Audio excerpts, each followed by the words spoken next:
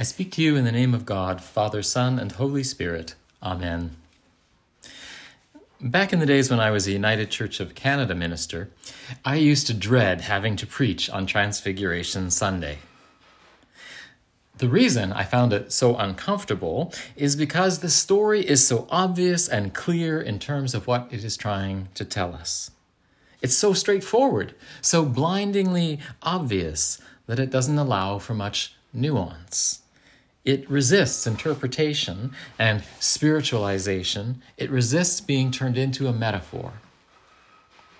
It's as though the blinding light of Transfiguration leaves no room for shadows, no places to hide. It's a story that confronts us with a particular truth claim about Jesus, that Jesus is the Messiah and Son of God. And this truth that it is being so stubbornly clear and transparent about, is a truth we have a hard time hearing, a hard time making sense of as people who live in the modern era. Now, back when I was a United Church minister, I felt like it was my duty to protect the flock from the more demanding claims of Scripture. I felt like it was my responsibility to offer interpretations and metaphors that would take the edge off stories that seemed to confront us. That it was my duty to make the Bible and Jesus fit more comfortably with the expectations of the good folks who showed up on Sunday mornings. That it was my job to make it all safe and sensible and agreeable with the way we live now. I felt that way because that's how I was trained in the liberal seminary I attended. But I also felt that way because that's how I was trained in the congregations I served.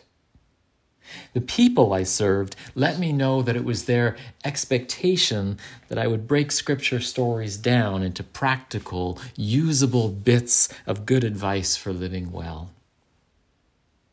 It's as though the role of the minister was to be a kind of electrical transformer, taking the raw, high-voltage energy of Scripture and converting it down into a safely usable form that couldn't hurt anyone. I used to feel that way. But then I went through this process of conversion that landed me up here. And now that I'm an Anglican minister, I no longer feel like it is my job to protect you from the demands of Scripture and the claims of the gospel.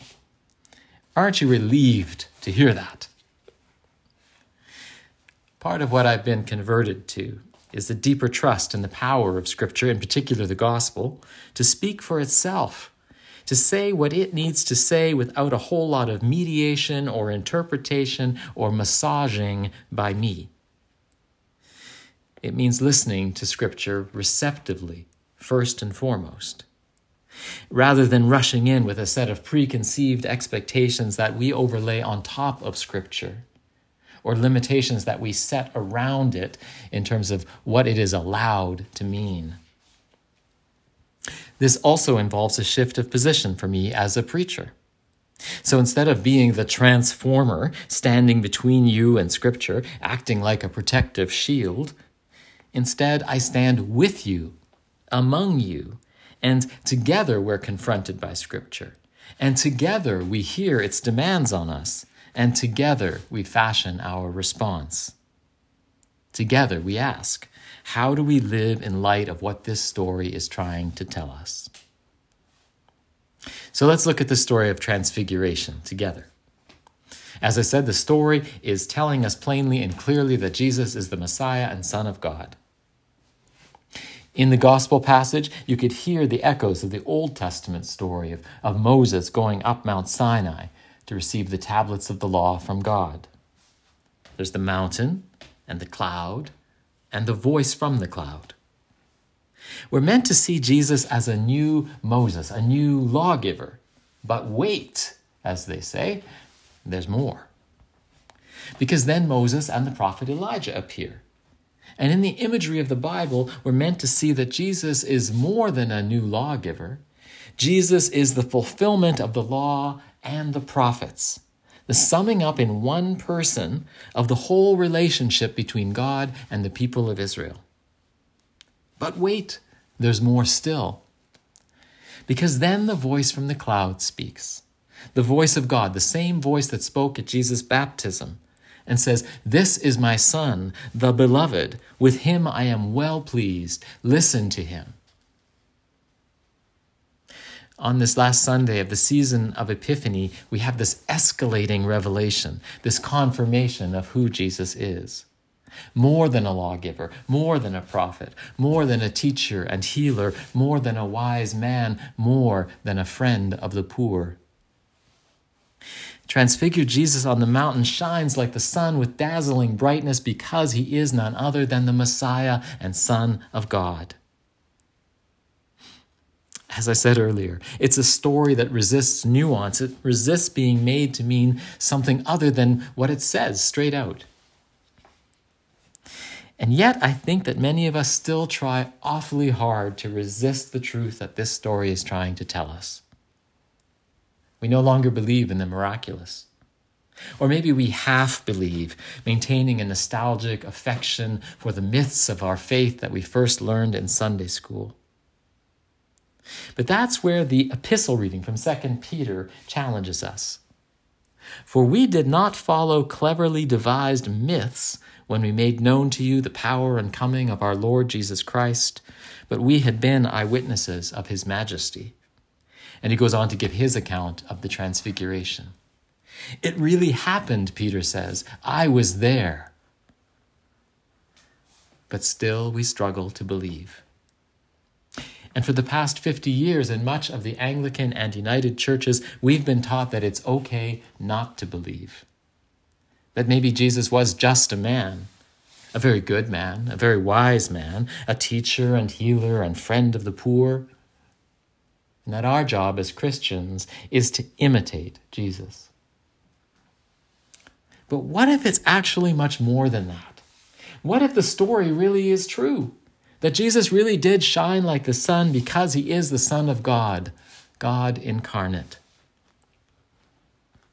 Last week, Chris was telling us that over the past 50 years, the number of people participating in our churches has been on a steady decline.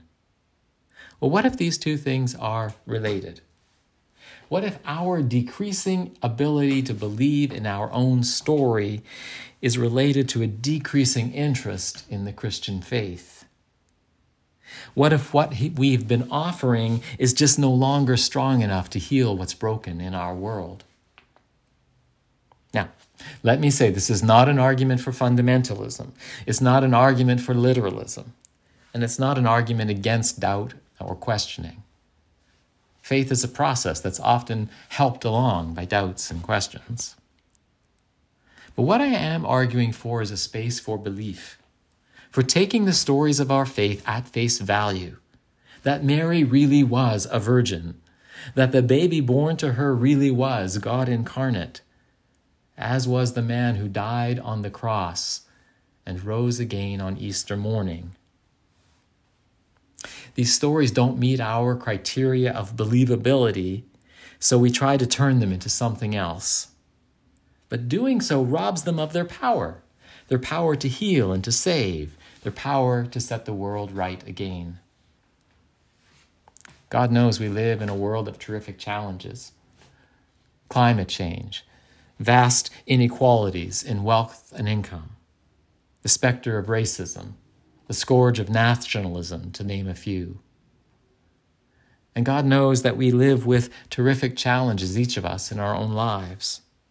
A life-altering diagnosis, the end of a relationship, the loss of a loved one, worries about our children, worries about our future. These are challenges that shake us to our core. And good advice and wise words and comfortable myths aren't enough to still the anxiety that steals in upon us when we find ourselves lying awake at 2 a.m.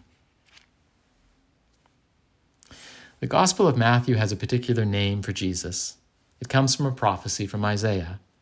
Look, the virgin shall conceive and bear a son, and they shall name him Emmanuel. Emmanuel is a Hebrew name that literally means God with us. Immanuel, with us, God. And both parts of the name are important Because if Jesus is not God, then following Jesus isn't going to be enough to get us through the challenges we face. On the other hand, if God is there, but is up there and out there like some remote deity and not here with us, well, we might imagine such a God to be indifferent to us and our concerns, leaving us to fend for ourselves. But the story of the Transfiguration is a story of Emmanuel, God with us. What happens on the mountaintop is an epiphany, a revelation of the true nature of reality. We think we live in the world that we see and touch and taste and feel and hear. We think that's all there is. But on the mountaintop, shining Jesus says, no, it's not like that at all. God is with you. God is here with you right now.